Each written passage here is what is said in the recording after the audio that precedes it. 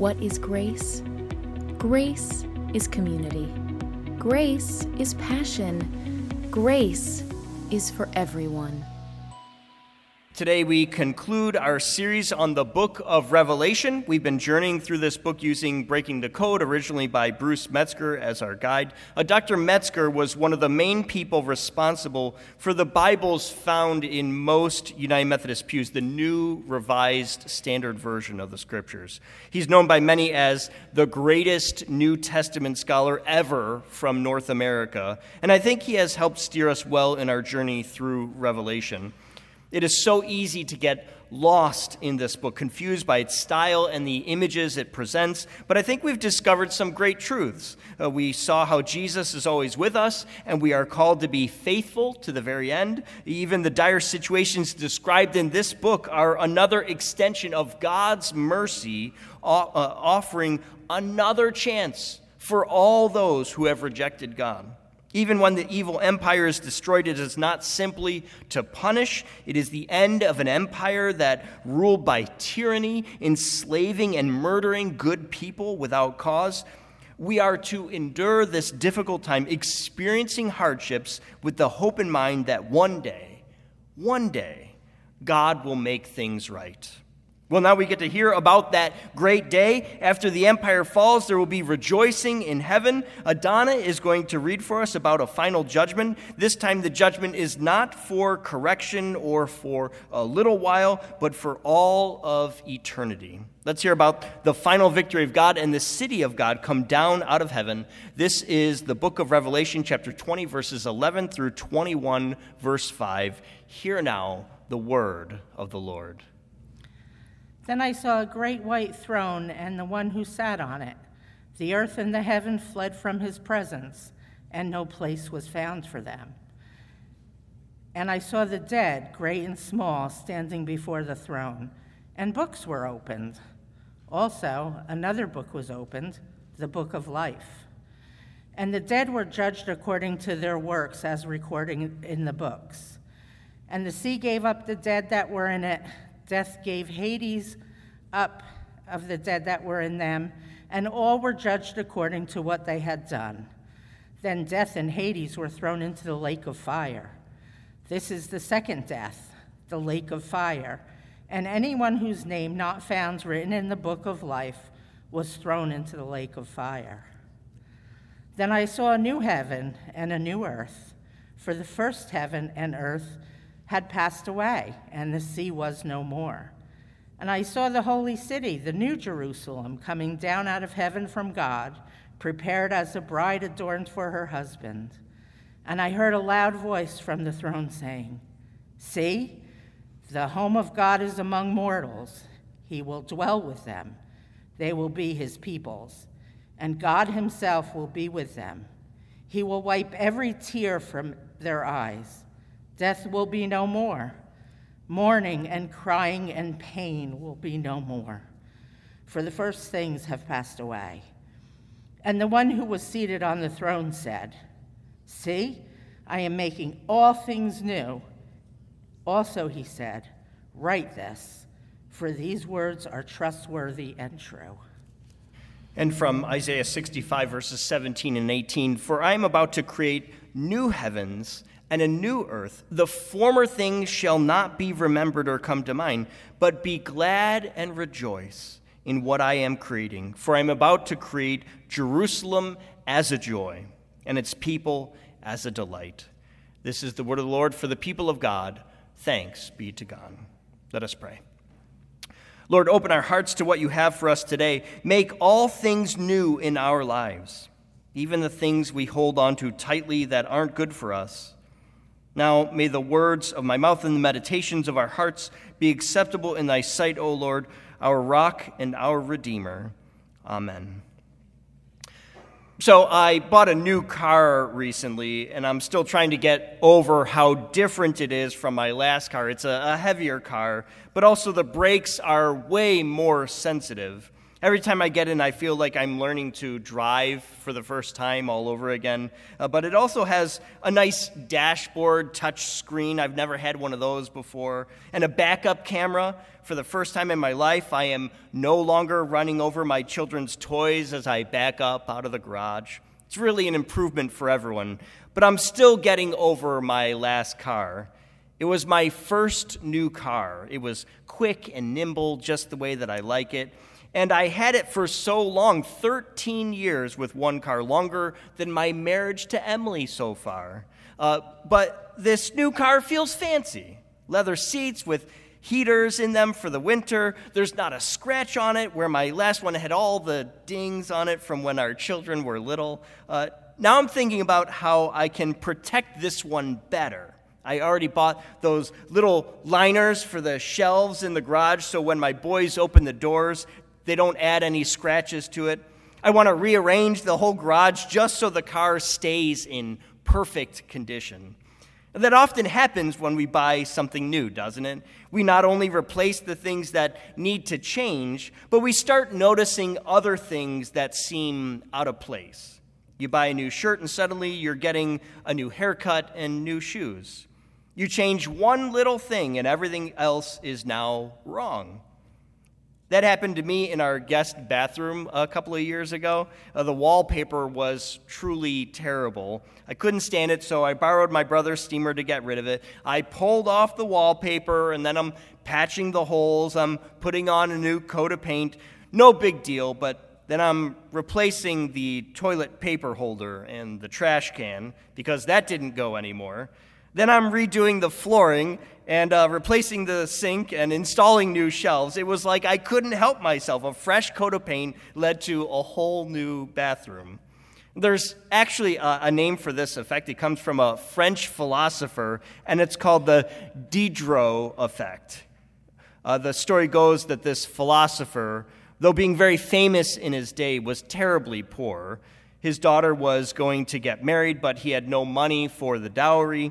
Catherine the Great of Russia heard about it, so she bought an entire volume of books from him and for about $50,000. And so for the first time in his life, he had a lot of money.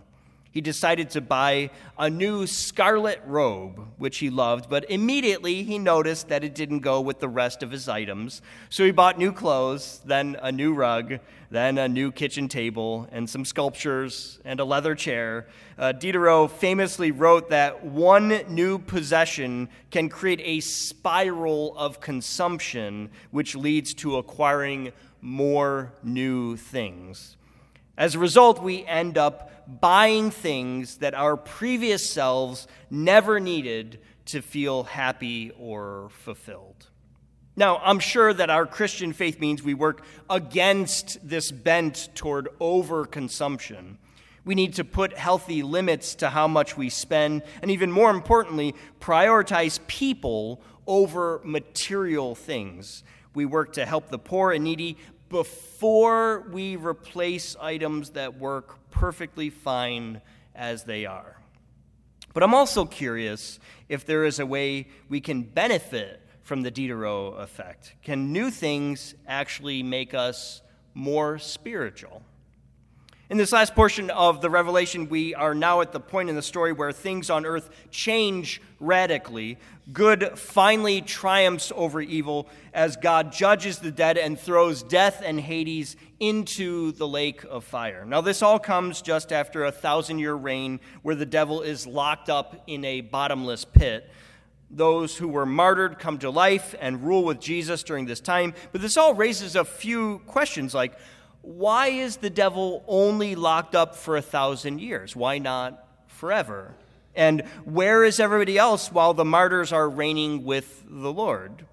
People have all kinds of theories about these few short verses in the Bible. Some theories have become so popular, people don't even know that other interpretations of these passages even exist. Some believe things are going to get really bad here on earth, and then Jesus will come back and rapture us up into heaven for 1,000 years. That's called dispensational premillennialism. Pretty fancy term there. Others think Christians will stay on earth as the kingdom of God is built up over 1,000 years. Then Jesus will appear on earth after things have gotten really good here on earth. That's called postmillennialism. It's probably not a surprise that most people are more pessimistic, so that first view, where things get really bad before Jesus shows up, is a far more popular view here in the U.S. A third view, though, is amillennialism, where this 1,000 years in the book of Revelation is really just symbolic.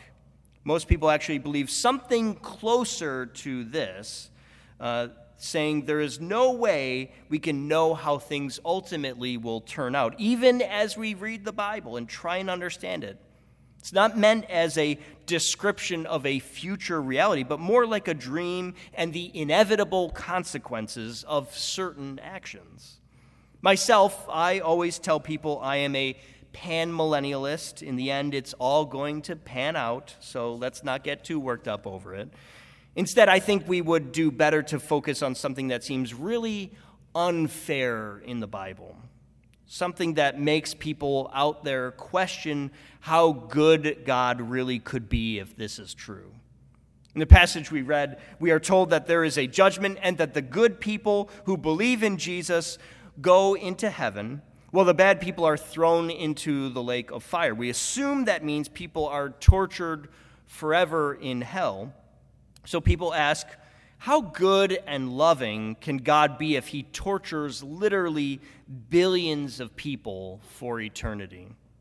I think that's a great question, and one that I've struggled with myself for many years. One thing that I think is worth considering is the exact words of the Bible. It says, those who do not have their name written in the book of life are thrown into the lake of fire. If you were listening closely to the earlier scripture, you would have already heard that Hades, or hell itself, was thrown into the lake of fire. Now, the people who are judged by God are thrown in there too. What do you make of hell being thrown into the lake of fire? Some scholars say what is actually being described here is the end of hell itself, or any kind of punishment.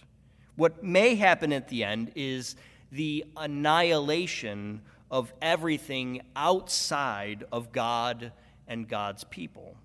Essentially, if you don't choose to follow God, then you simply cease to exist.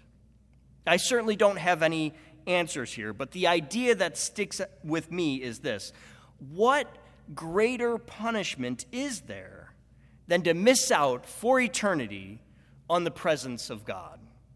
So annihilation, to me, is the worst thing someone could experience. But also, it's the most loving thing God could do for someone who does not want to be with God. We know God loves everyone. God wants the best for all of us. But if we resist God, I don't think he's going to make us go to heaven. Ever try and make someone dance? You turn on the music and try and get them to move with you. If you can convince them, you can definitely have a good time. But if they refuse, it can get pretty awkward. If we refuse to dance with God, I don't think he forces us or punishes us.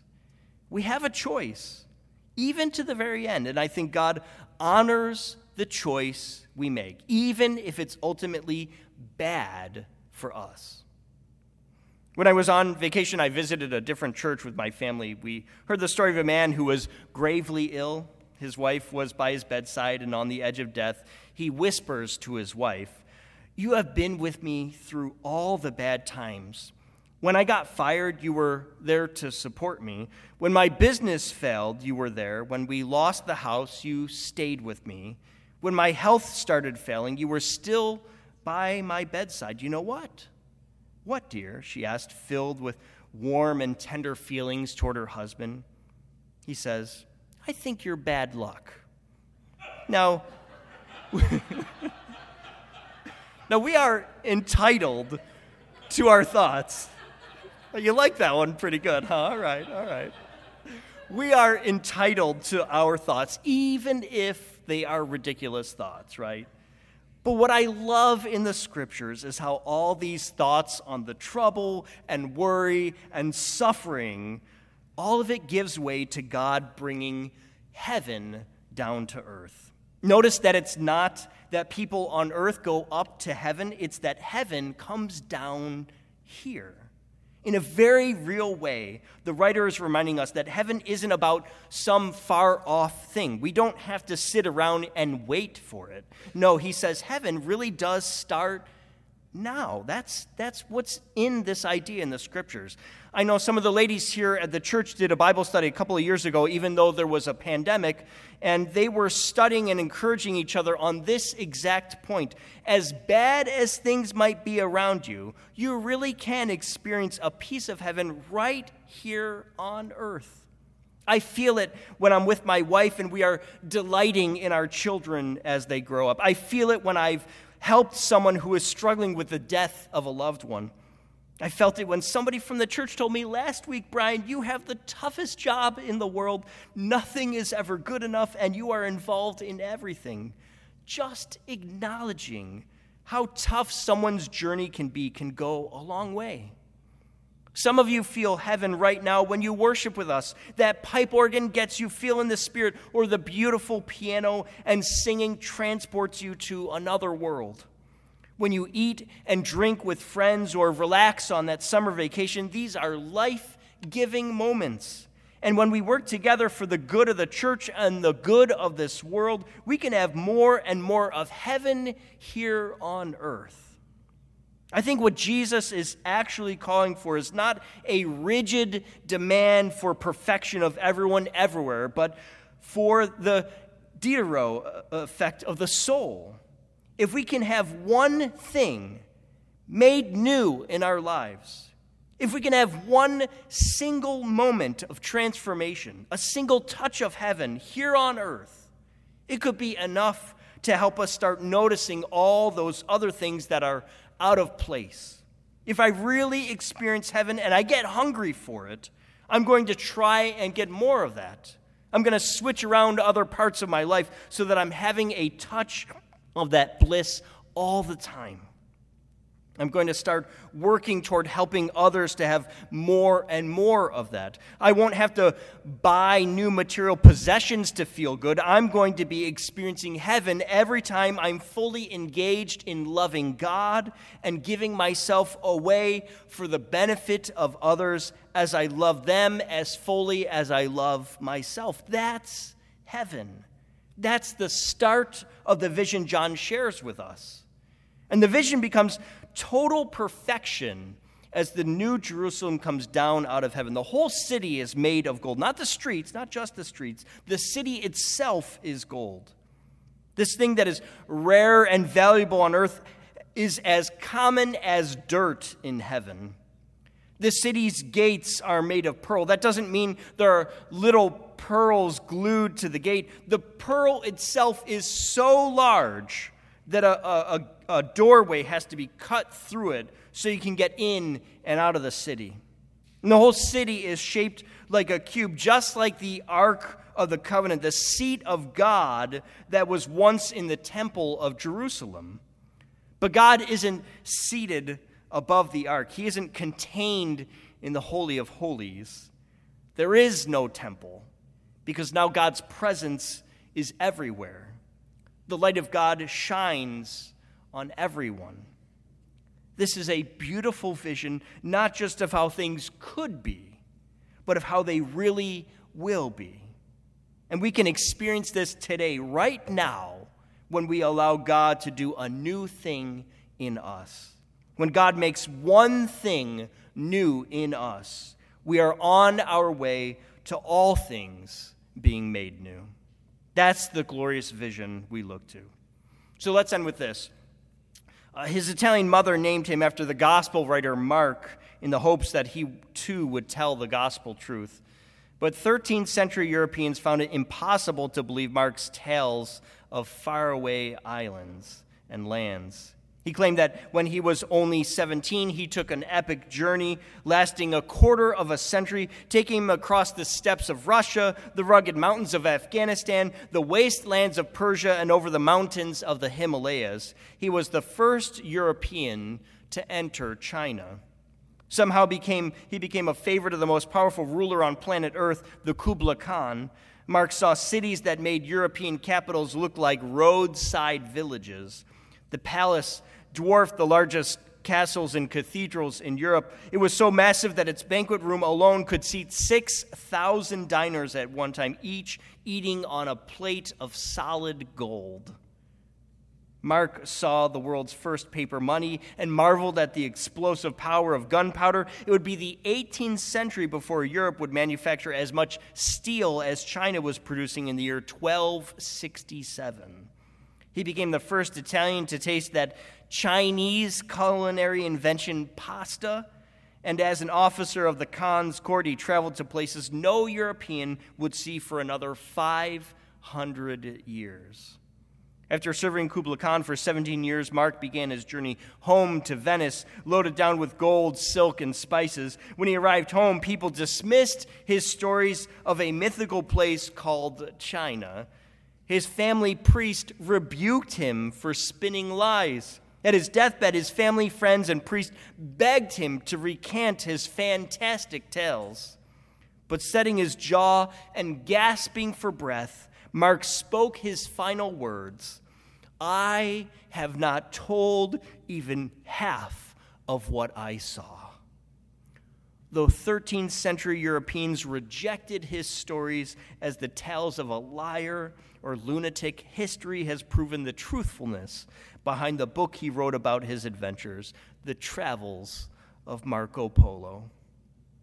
Let his story be a reminder to you of our journey together. We have heard of God's love, of a call to faithfully serve and follow Jesus, of the mercy that is offered to every one of us, even as God brings justice to this world. We haven't heard even half of what the city of God here on earth will be like. But may you be inspired by every touch of heaven you experience right now, as well as in the future. Like Marco Polo, be faithful to the vision of all that God has for us, despite our detractors. Be inspired by a vision of heaven that makes us love and care for others more. May you be a faithful servant of Christ, working for the good of the kingdom from this day forward. Amen. Amen. For everything happening at Grace, check out our website at gumc.org.